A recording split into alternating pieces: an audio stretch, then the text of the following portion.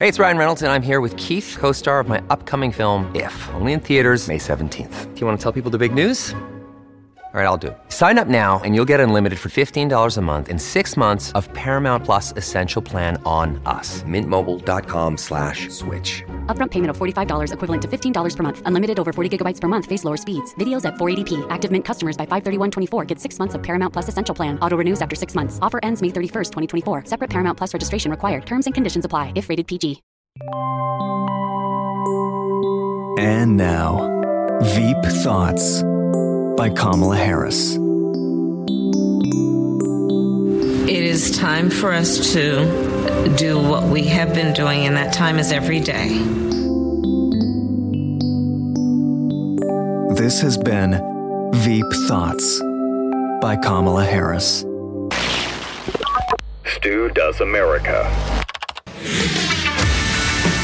BlazeTV.com/Stu is the place to go to subscribe to Blaze TV. I encourage you to do so. The promo code there is Stu, and it'll save you $10. Today we have Angela Morabito on Leah Thomas and her escapades. Sara Gonzales is going to be on. She had an interesting interaction with the Beto O'Rourke campaign that we want to show you. By the way, the Veep Thoughts that we started the show with today is Sara Gonzales's favorite Veep Thoughts. The quote that she loves from Kamala more than any other. You can see all the Veep Thoughts in one place at veepthoughts.com if you'd like to share those with your friends who happen to like Kamala. But today we start by doing Zelenskyy.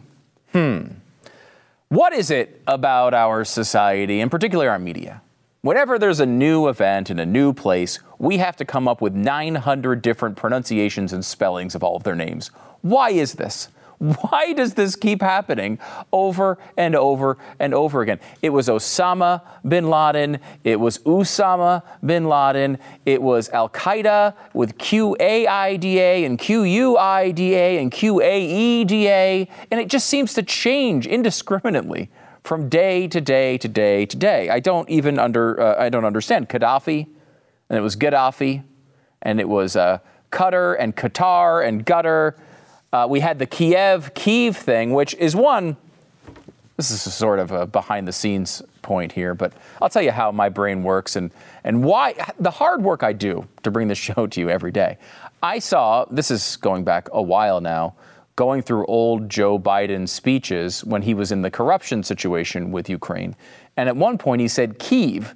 And I was like, what an idiot. This guy's just saying Kyiv. He doesn't even know it's Kiev. Another terrible mispronunciation or slur or gaffe or whatever it was from Joe Biden. And so I was about to go make fun of him. And then I was like, you know what, maybe I should look this one up first just to make sure I'm not screwing it up. Turns out that the reason, of course, they call it Kyiv, which some people now know, but nobody knew at the time, it seemed, is that's the Ukrainian pronunciation of it. That's the Ukrainian way to do Kyiv, where Kiev is sort of, if you say essentially, well, Ukraine is basically Russia, you'd call it Kiev. Where Kyiv is sort of the Ukrainian way. And that's, look, I think they're on the right side of this thing, so I'm going to go ahead and use Kyiv. You can use whatever you want, but can we at least come up with some sort of standard of the way to spell Zelenskyy? I mean, I don't think that's asking too much. Our own Pat Gray mentioned this to me at first, and now I can't stop seeing it everywhere. There's actually an article on CNN about how to spell a word that CNN has to spell on the air every single day. CNN uses the single Y spelling for Zelenskyy, Zelensky, while Fox and MSNBC go with the double Y for Zelenskyy, Zelenskyy. The New York Times and the Washington Post are both single Y organizations. The Associated Press is a double Y outlet. Reuters goes in a completely different direction, spelling his last name Zelenskyy. So what is the actual truth? Like, why is there this disagreement? Now, I know there's, languages can be a little difficult at times. You have translations and such. I get it. But I mean, this should be easy, right? Like, can't we just ask the guy? He's like, everyone's seemingly talking on the phone with him all the time. Can somebody ask him how to spell his freaking name? Well, apparently this has happened. Zelenskyy himself has spelled it Zelenskyy on his passport. There you go. In May 2019, his administration said he preferred that spelling when his name was transliterated from the Cyrillic to the Latin alphabet. So there you go, Zelenskyy. And I feel like, if we are going to just go to Leah Thomas and say, hey, what gender are you? And she's going to say, girl. And we're like, oh, I guess it's a girl. Then in this situation, we're just going to go to Zelenskyy and say, what do you want your freaking name to show up on as the screen? I mean, what do you want? What spelling? I want the 2 Y's. I guess you get the 2 Y's. I don't think I'm going to be given the man-girl, the man-female thing. I don't want to do that. But I will give you your own spelling of your name. So congratulations, Zelenskyy. Look at this. This is in Google. If you type in Zelenskyy, it tries to autocorrect you to Zelenskyy. And now this brings up all sorts of questions. Because if we don't know the actual spelling of Zelensky's name, is it possible, and I throw this out there as a theory only, this is a bit of speculation, but is it possible that he is related to the auto parts king from Tommy Boy? The name's Zelenskyy. I make car parts for the American working man because that's what I am, and that's who I care about. I mean, it's the same name. Now, I know it's spelled differently, but that doesn't freaking seem to matter. And I will say, Zelenskyy, a comedian in Ukraine, became president. Dan Aykroyd, also a comedian. I think there could be a very good chance these guys are related. And we broke the news here on Stu Does America. I'm a little perturbed about the whole Zelenskyy thing and the way it's being treated in the media. I feel like we're getting wild extremes on this, and basically only wild extremes on who is Zelenskyy and how should we be thinking about this guy. We know he's in a situation where his country's being invaded. We're seeing the pictures of the dead bodies and the explosions and the terrible destruction. And of course, we empathize with that in a real way. But who is this guy? We're seeing both sides of this. Madison Cawthorn, he's a congressman. He called Zelenskyy a thug and a Ukrainian government evil in a video, and he's getting all sorts of heat about that. And, look, there's a little bit of this that happens to me. I definitely have a tendency to want to avoid the thing that everyone loves and is doing, especially online. Like everyone's like, oh, Zelensky's the greatest guy in the world. And it's like I can feel there's a little internal pull. I push that away a little bit. I am not the guy who follows everyone onto the bandwagon. And, sometimes to my own detriment, I will say I didn't even start Breaking Bad until like season 4. Because everyone's like, oh, you should watch Breaking Bad. Shut up. You should watch Breaking Bad. Shut up. All right, I'll watch it. Oh, this is great. There's that contrarian part of me that kind of sees Zelenskyy. I see him sort of how I see Wordle, the thing that's, I don't know if Wordle is a fun game. It may be the greatest game of all time, but I'm never going to know that because everyone tweeting all of their little Wordle graphics every day is too annoying. It's too annoying for me to overcome and actually give it a chance. That's a problem with me. I understand it. And there's a bit of that going on with Zelenskyy. I mean, yeah, he's doing an admirable job in an impossible situation, and that's notable. But we also shouldn't go too far the other way either. The guy is just a guy like you and like me. And yes, he's, I think, handling this situation with some bravery, and he's in a very difficult situation trying to manage an invading army. But do we need this? Zelenskyy and Biden, defenders of democracy? Come on. This is what they try to do. If Zelensky's doing a great job and he's a hero, what if we tie him to Biden? Will that work? Or how about this? This tea is as strong as Zelenskyy. Assam company names its black blend to honor Ukraine's president. Oh, gosh. He might be the greatest guy in the world, but I just can't take this. How about the improbable rise and endless heroism of Volodymyr Zelenskyy? By the way, we're going to do another show on how to spell his first name because they can't figure that out either. I mean, listen to this gushing. This is from GQ. As I write this, Volodymyr Zelenskyy, the most improbable national leader in the world, just might be the world's most popular. By now, everyone knows his life story, surreal outline. A comedian who rose to fame with a portrayal of a president, becomes the real president, then transcends it. But I didn't know this. The erstwhile Ukrainian voice of Paddington Bear The guy's the voice of Paddington Bear. The guy who's leading the ultimate hero of the universe is the voice of Paddington Bear? I don't know why that hits me so weird, but it does. And it also says he's the star of a dozen crappy, they use a different word, a dozen crappy comedies and one decent one. So I don't know. I mean, what's this guy? I don't know. I just found that to be funny. It's really an amazing thing to watch happen. And I think there is a natural instinct, as I kind of described it myself, is when you see someone put up there as this perfect human being, a god among men, to recoil from that a little bit. And I think that's probably healthy.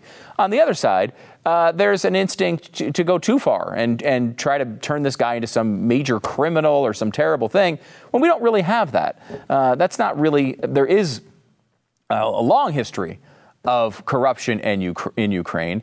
And honestly, like, Zelenskyy was elected to try to put an end to that. That's not to say that he's perfect and he's done the right thing in every situation, but it is an important note when you talk about the corruption in Ukraine. Look, the truth is that Zelenskyy is not God. He's not Satan either. The only thing you can say for certain right now is that for about 3 weeks, he's doing a really good job with the public-facing part of this war. Is he some military tactician? I don't know. Is his regime going to last 2 more weeks from today? I don't know. I will say that the public-facing part of a war is a big chunk of your job as president. Rallying people behind your cause, securing help from friends and allies, trying to inspire your people to fight off an invasion. And it makes you kind of worry about having Joe Biden as a president because, he can't do any of that stuff. He is completely inept when it comes to trying to inspire a people. He can't even get through a sentence. But there is too much, a little bit, I think, of everything right now going on with Zelenskyy. He's not a serial killing pedophile and puppy abuser, as far as I know. He's also not the one exalted hero that will come and levitate us all to heaven, as far as I know. Coming off of Afghanistan, where the leader of the country was on a plane out of the nation because it got a bit too windy on Thursday morning, Zelenskyy does look like a hero. People do look to their leaders in times like these. But it's important to remember why they look to their leaders in times like these. Desperation. More and more, I'm noticing people in Western countries who are currently free of the sort of strife going on in Ukraine having these same instincts. Missiles aren't hitting our country yet, and we're still on this constant hunt for some sort of supreme being that in a suit that's going to come in and save us from the messy outflows of the freedoms we enjoy. Whether it's, this hero worship of Bernie or AOC or the notorious RBG on the left or of Donald Trump or DeSantis or whoever is next on the right. I mean, it's great to want the best person for the job, but we're never going to solve the issues we face by putting all of our faith in man. It just doesn't work. Plus, how can we solve all the important problems in the world if we can't even figure out how to spell Zelenskyy?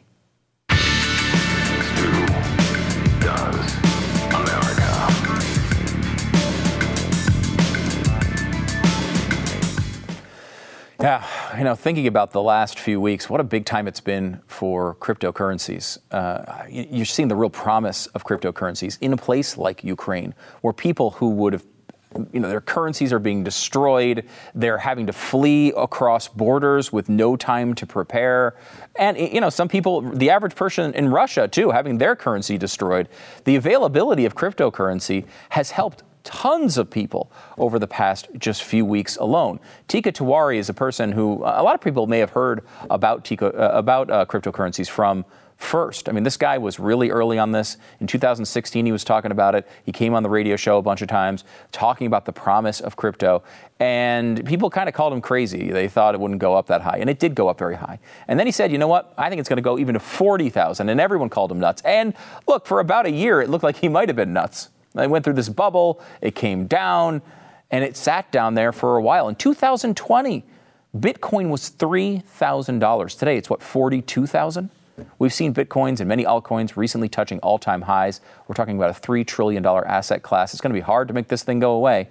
You can make big-time profits with cryptocurrencies. And, it's a bit of a up and down market, but you need to really understand it if you're going to get involved. If you haven't bought Bitcoin, you are not too late for this. You're not at the end of this. You're still at the beginning. Do your own research, but don't wait. Sign up for Tika's Palm Beach letter right now. It's at bigtreport.com. Bigtreport.com. It's Tika Tiwari's Palm Beach letter now at bigtreport.com. Well, amid protests, Penn swimmer Lia Thomas has become the first known transgender athlete to win Division I national championship. I like how they leave that open. Like, we don't know. Mary Lou Retton, we don't know. We'll have to look back. We'll never know. Let's go into this because this is a fascinating story, and I don't even know what to make of it. Angela Morabito is with us. She's back on the program, spokesperson for the Defense of Freedom Institute, former press secretary for the U.S. Department of Education. Angela, how are you? I'm doing great, Stu. How are you? I'm doing very well, thank you. I don't know that the result was a huge surprise last night, but there did seem to be some protests there. There did seem to be maybe not such a warm crowd reaction to Lia Thomas as she wins yet again. I mean, it's hard to believe that this is going on. That's right. It looks like that when it comes to women's sports, because of transgender athletes and the rules surrounding it, second is the new first. We're telling biological women that the best they can hope for is second place.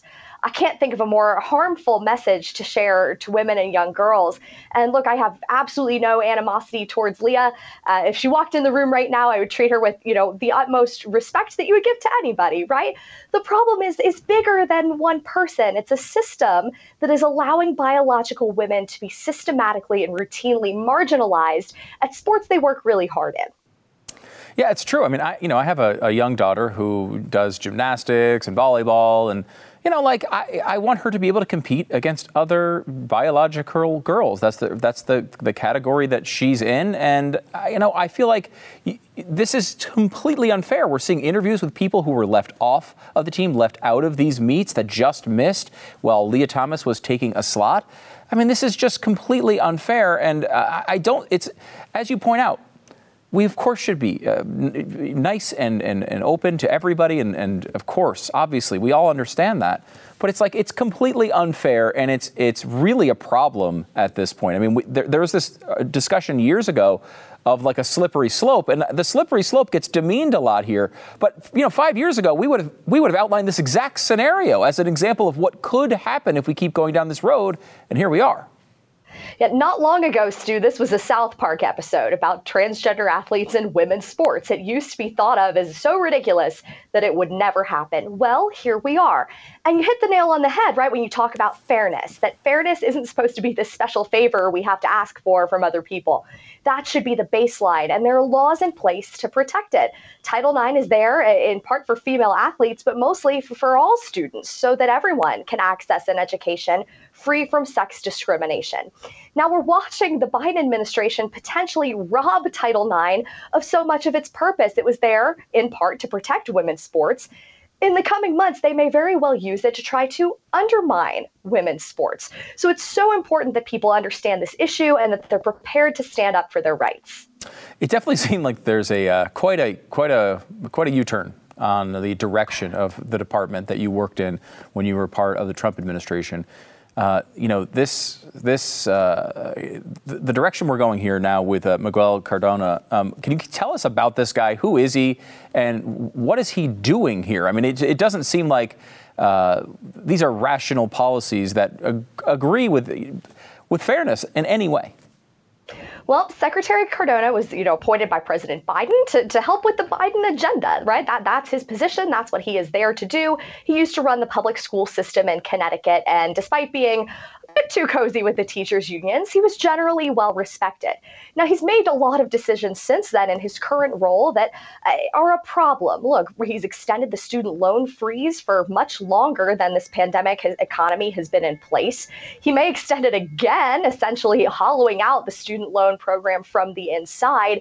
And then you have this issue of gender. Now, Secretary Cardona testified before a House committee last summer, and someone asked him how many genders are there, and he refused to answer. So I don't know, maybe that's Common Core math. Maybe we're really not teaching arithmetic in schools anymore. But come on, the answer is 2. Yes, it is 2. I will say, too, now, I mean, as a product of Connecticut public schools, I can tell you he should not get promoted out of that gig. I mean, I don't know, maybe it's changed in the past years, but as a guy who went to Connecticut public schools, not exactly the high point, I think, of American education. At least my grades weren't very good. Let's talk a little bit about the direction of this generally, because I'm fascinated about this. You guys, when you were in D.C. And affecting these policies, I thought you guys did a lot of brave things while you were there. For example, there is this approach to sexual assault on campus, which is obviously, anytime that exists, it's a horrible, horrible thing and needs to be dealt with seriously.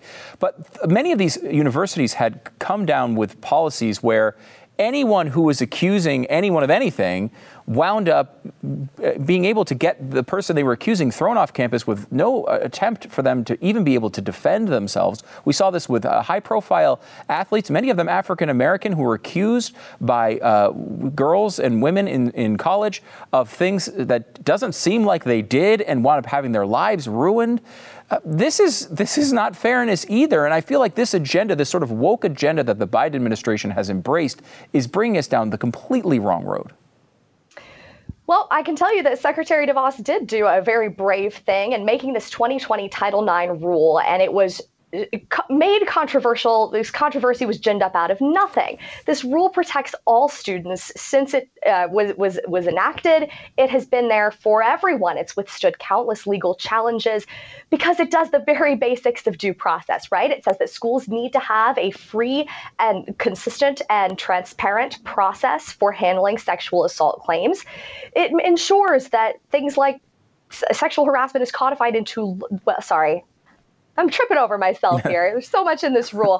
But what it says is that every school needs to treat all students fairly. It contains protections for both the accused and the accusers. And it makes sure that the process for handling sexual assault claims is fair to all students. This should be the baseline. It shouldn't be controversial. It's honestly kind of the basics that we should expect from our government as Americans. And yet you saw people react because they wanted to go back to the bad old days of kangaroo courts where a false accusation was enough to derail someone's whole life. Yeah, that just seems like the wrong direction. All this seems like the wrong direction. And part of me looks at, for example, the Leah Thomas situation, where this is one that I think just smacks people in the face. Some of these issues, admittedly, are difficult to deal with, and they're hard for people to understand and to relate to. Most people are not in these situations, and it can be really complicated. But it's just not complicated when you see something like this. We are supposed to sit here and say that Leah Thomas is a woman when I don't know if you saw the picture of her standing with her medal. She's like 9 feet tall compared to the people she's swimming against. It's obvious that this is a completely unfair thing. And I think this hits parents hard. They see their daughters and they think of themselves in these positions with no ability to be able to rise to the heights that they would be able to in normal circumstances. All because we're all lying to ourselves and not admitting what we're seeing with our own eyes.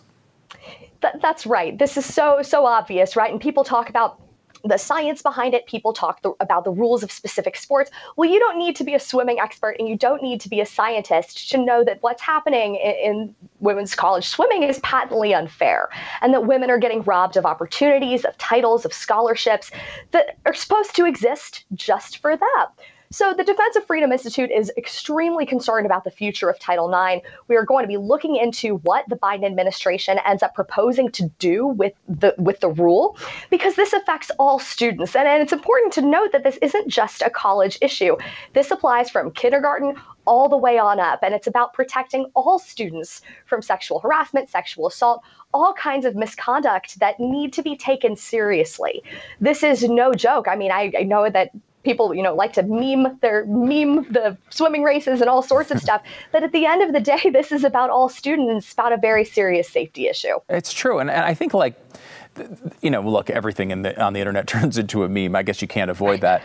But it is, I think, confusing to people on how to deal with this. I think there's this idea that one of the things conservatives have done over the years is sort of just roll over on these difficult issues because they're uncomfortable to talk about, and it makes everybody uncomfortable to mention it. And you don't want to put people in a bad situation. I think conservatives generally are nice people, and they don't want to cause that sort of conflict.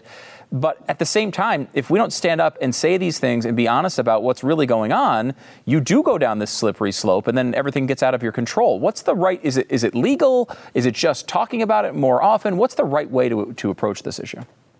Well, awareness is certainly a piece of it, but protecting Title IX, protecting women's sports is a huge piece of it too. Another part is just making sure that as a society, we don't let second become the new first, that we stand up for what women deserve. We stand up for equality and we teach the next generation what that means.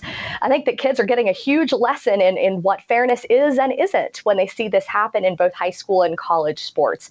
So it's important for all of us to be aware of the changes that may be coming for Title IX, because with awareness, makes everybody able to speak up. And that includes, speaking up to your local school system. It includes making your voice heard at the federal level. It is going to take a full team effort, to borrow a sports term there, to make sure that we protect the rights of women through Title IX. Yeah, I mean, I saw that people on the internet were calling, second place women's gold. And like at first, okay, I chuckled for a second, but then I thought to myself, as I hate to personalize it again, but it's like I have a daughter who is in sports. And I have to watch this go on, and I don't want her to have to come up with, to be striving for some bizarre second place that was created from some weird cultural argument. I mean, that's totally unfair to her and every other kid out there. That's right. And I'm sure you see how hard your daughter works. I know that, my brother was an athlete, and you see how hard these people work at their sport. And then to get to the very highest level of their sport and be able to compete there and then have the rug pulled out from under them, it is no longer a level playing field. That's a terrible message to send. It's unfair to these kids. And honestly, it's the grown-ups in the room who need to do better. Well, Angela, I do appreciate what you're doing and everything the Defense of Freedom Institute is doing on this issue. It's really important. Angela Morabito, she's a spokesperson for the Defense of Freedom Institute, former press secretary of the U.S. Department of Education. Thank you so much for coming back on the program. I appreciate it. Thank you, Stu. It's great to be with you.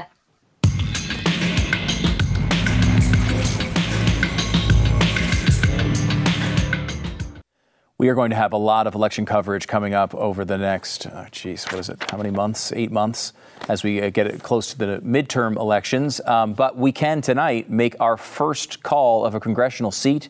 We call the seat in the Pittsburgh area for Mike Doyle. We now can confirm Mike Doyle will win in that congressional race. Part of the reason is, and you might say, well, I don't really like the Democrat, Mike Doyle. He's the worst, and I want him out. I don't know much about him, but it may very well be true. The only thing I know, though, is that his opponent is also named Mike Doyle. So it's Republican Mike Doyle versus Democrat Mike Doyle. So we know Mike Doyle is going to win, and that's going to be our first call. Now the Libertarian candidate is going to somehow win. Like somebody else is going to win, and Mike Doyle will lose. So I will. People are going to put freezing cold takes is going to put this up on the web. But there we go, Mike Doyle, your congressman from Pittsburgh. Okay, and also in Russia, and we know Russia.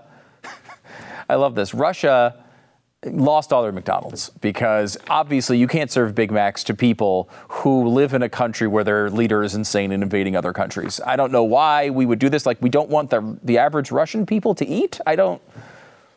Honestly, like, if you've ever eaten too much McDonald's, that can be a punishment, let alone it's not really a gift. However, McDonald's, they just basically pulled out. All the restaurants pulled out. And Putin is like, look, all right, you're going to pull out. We're going to take all your restaurants and we're just going to start making similar burgers. And now they have actually opened up a new restaurant. It's called Uncle Vanya. And it basically has the golden arches just turned sideways, which is incredible. And very close to the plot of Coming to America. Because if you remember in Coming to America, they had a restaurant called McDowell's. And they had not the golden arches, but the golden arcs. So I don't know how successful this is going to be, but Uncle Vanya's is available now for all of those people who are in Russia who we tried to make not be able to eat, but now can, I guess, get fries. So a really positive outcome to this horrible, horrible story.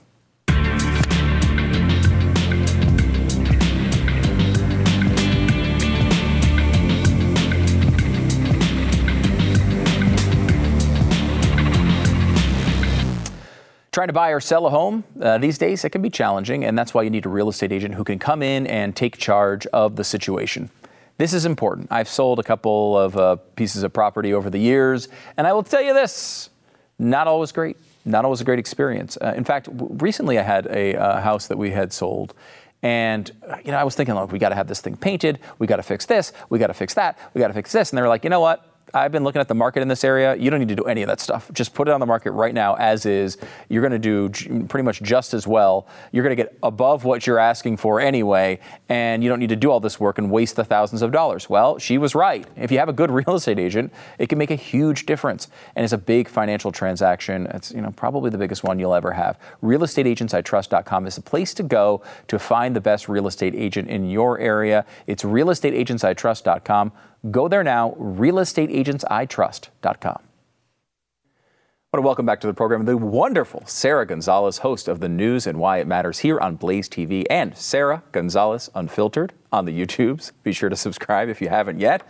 Sara, how's it going? It's going well. Yeah. It's a Friday, so it is. I'm okay. I'm ready. I'm ready for the weekend. Every I really week am. seems to take approximately 84 years to conclude. Yeah. Do you remember? Because I mean, you've been doing this for a little while now. I mean, do you remember when the news wasn't crazy every day? I remember having to look for things to talk about. Yeah. And doing shows. Really search hard, too. Yeah. It doesn't seem to be that way. That is long dead. Which I guess is good job security for us. Yes. Mm-hmm. Yeah, the torment of all of the world's population is great news for us, and that we know. Thank you, everyone. Thank you.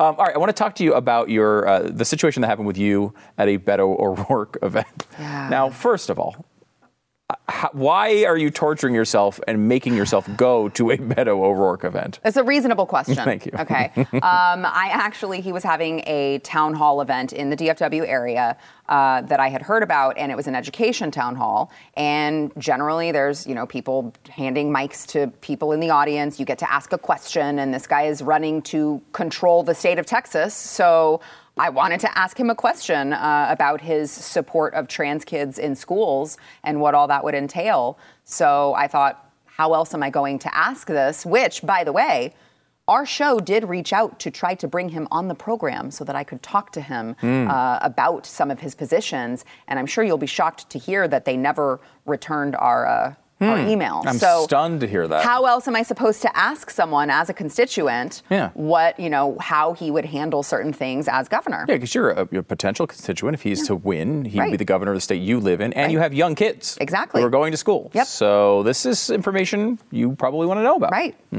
And I did, for the record, I did have to, knowing that I would need to not stick out like a sore thumb and not be a huge supporter. Right. I had to clapped. I held a Beto sign. I felt like I needed 10 showers after I got home. It was very bad. See, now we're going to show your video of what happened, and this is not a good moment, and I don't joke about it too much, but I do kind of want to get footage of you clapping to blackmail you with later. Here's bad. Sara Gonzales clapping at a Beto O'Rourke event. That could be valuable footage. It was really bad, but you understand why I had to do it. Well, but you shouldn't have to do it, right? A town hall is not supposed to be an event of only people who are mindless autotrons to support the guy. You should be there to ask tough questions. I completely agree, but that's not, I know you know this, but that's not what this is anymore. Yeah. So it was at a United Methodist LGBTQ church that had a big pride flag on top of their sign outside. And it was just, 95% of the people were in gigantic masks. And it was like, I felt like I was not in the same country when I went in there with this crowd. Okay, so you're clapping dutifully. You're doing the things you're supposed to do in the crowd. And then before we get to the video, you've approached where he is standing. Right. What's going on here before the video starts? Yeah, so after he finished the formal part of it, he greets everyone. He takes pictures with whoever wants to take a picture with him. He answers questions that people, they want to make a comment to him. And so he's socializing with everyone, right? And so I met a gentleman downstairs who wanted to ask him a question about whether or not he knew about the World Economic Forum and, perhaps his involvement in that, if there was any. And so I thought, that's actually a reasonable question to ask our leaders these days. I'd love to hear the answer. I know a lot of other constituents would probably love to hear the answer. So I held up my phone, like a lot of other people in the room were doing, to just record the interaction at a public event. And that's when it all started. And it all happened, honestly, as quick as it seems in the clip is is true to life. I mean, it really did all happen that quickly. Okay, let's take a second here and watch the video. We'll get a description from Sara as to what happened. If you're listening on podcast and can't see the video, we'll show it to you now, and we'll get a description right after. We can't take a video. And my question was... Oh, sorry, we're not recording. No, sorry. Don't touch my phone. We're not recording. Don't touch my phone. Excuse me. What's your badge number? Why did you just push me down the... That's fine, but why did she just put her hands on me so hard? She asked you to leave and you're not leaving. No, she didn't. She didn't ask me to leave at all. She pushed me down the stairs. I'm telling you to leave. What is your badge number? Hey, I appreciate you being respectful and not putting your hands on me. Thank you. I mean, what on earth is going on here? So many things. Walk us through it. Yeah, so many things. So I had my camera up, and I didn't know this gentleman before that day, but we were there at that point together. And his staffer immediately turns to me, "Oh, we're not recording," and I'm like, that's weird because I'm thinking everyone's recording. You guys live streamed the event yourselves on his Twitter account. Like, what are you talking about? Yeah. And as she's saying this, she reaches for my phone. And you can see it on there. She grabs my phone. She grabs my hand too, and tries to pull my phone from my hand. It's a bizarre thing to do for an aide at an event like this. I know. I'm like, well, and I mean, it struck me later. I'm like, they have to be so insecure about their candidate that they're that panicked when they see someone filming at a public event. So, and how does this even end? Like, if she gets your phone, what does she do with it? Does she throw it away? Does she hide it from you? It's a great question. Goes on there and tries to delete the video? What is happening? I know. So she tries to grab it. There's like a little bit of a scuffle of me trying to maintain my phone, control of my phone. So you see her, she goes, she grabs it. And I am saying, don't touch my phone, don't touch my phone. As I'm saying, don't touch my phone, the officer comes up, grabs me very forcefully by both of my arms, and is pushing me down to where there's a ramp on one side and some steps on the other, and is pushing me. And as I'm saying, excuse me, if people want to go back and listen, you can hear her say, as I'm saying, excuse me, she says, I don't even got to touch your phone, I can just touch you. I mean... It's a bizarre moment. No directive, no instruction, no warning, hands all over me, assaulting me. And you can see your camera move really quickly, like something, you can't exactly see her hands on you, but you could see something happens there.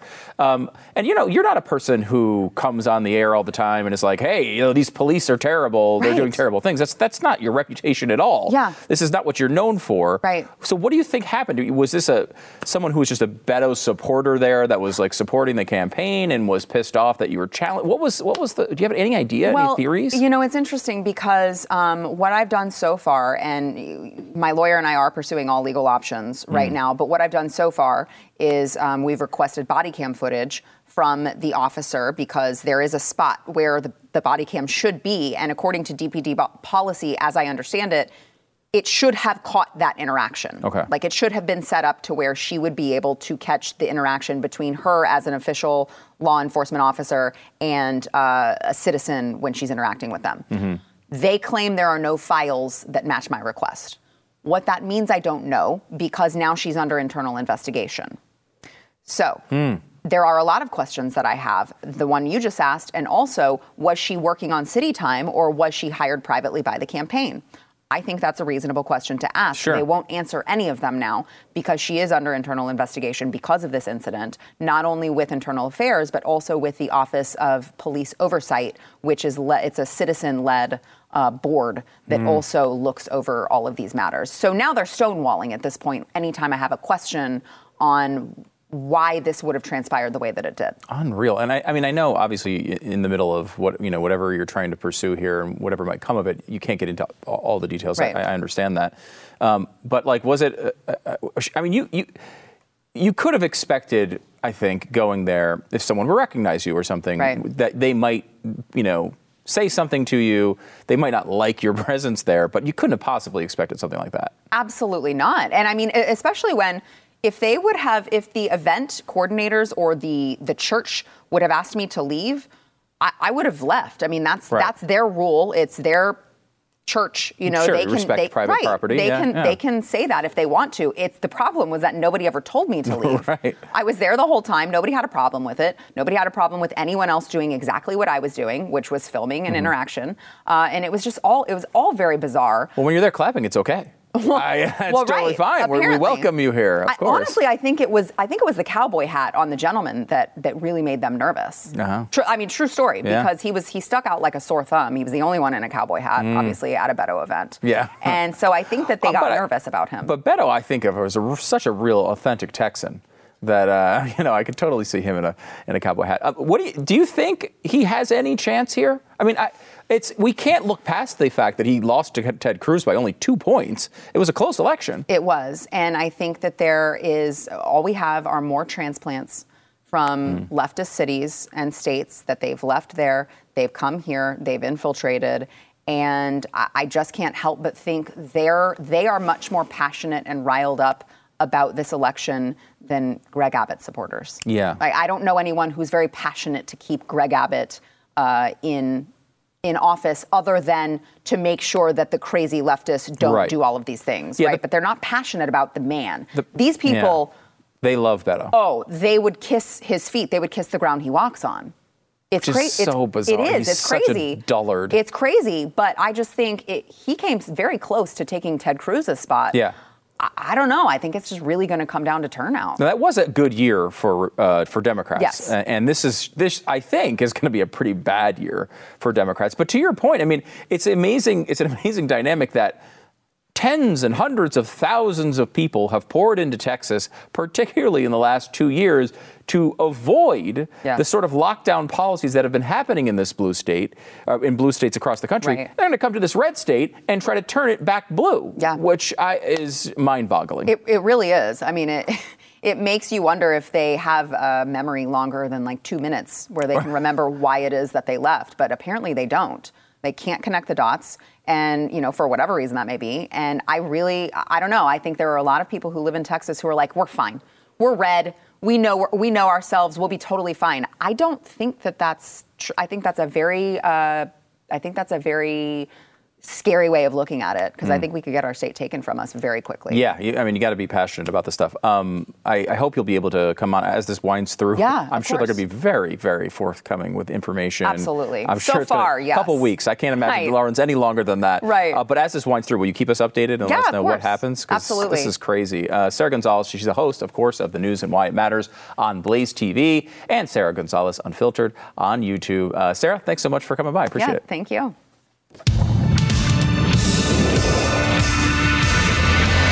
First time screwing it up. Okay, so here's what happened. Now, an Italian chef making lasagna is not exactly all that notable. Not notable enough for an okay, here's what happened segment, certainly. However, he's become a little innovative with this particular lasagna, and he's decided to deliver it in a sort of new, innovative way, let's say, through a toothpaste tube. Now, the visuals here are revolting, to say the least. There's just orange paste of some sort coming out of a toothpaste tube. The chef says, "My desire to experiment with daring new flavors and concoctions by creating new combinations is infinite. There are no boundaries in cuisine. There should be boundaries in cuisine, like putting lasagna in a toothpaste tube. That's a boundary. Look, build that wall." Okay, that's all I'm saying. He says the idea is to mimic the ritual of washing your teeth with the lasagna ingredients. Why would you want to? My brother and I loved eating at breakfast the leftovers cold from the fridge. It brings back memories of my granny. It's a taste of her. I don't want to taste your granny. Okay, this is just me talking here. I have my own set of beliefs, but the first one in line of all the beliefs is no granny tasting. And no food in toothpaste tubes, if I can help it. BlazeTV.com/Stu is the place to go to subscribe to Blaze TV. Do it. Support us. We appreciate it. Promo code is Stu. We'll see you next week.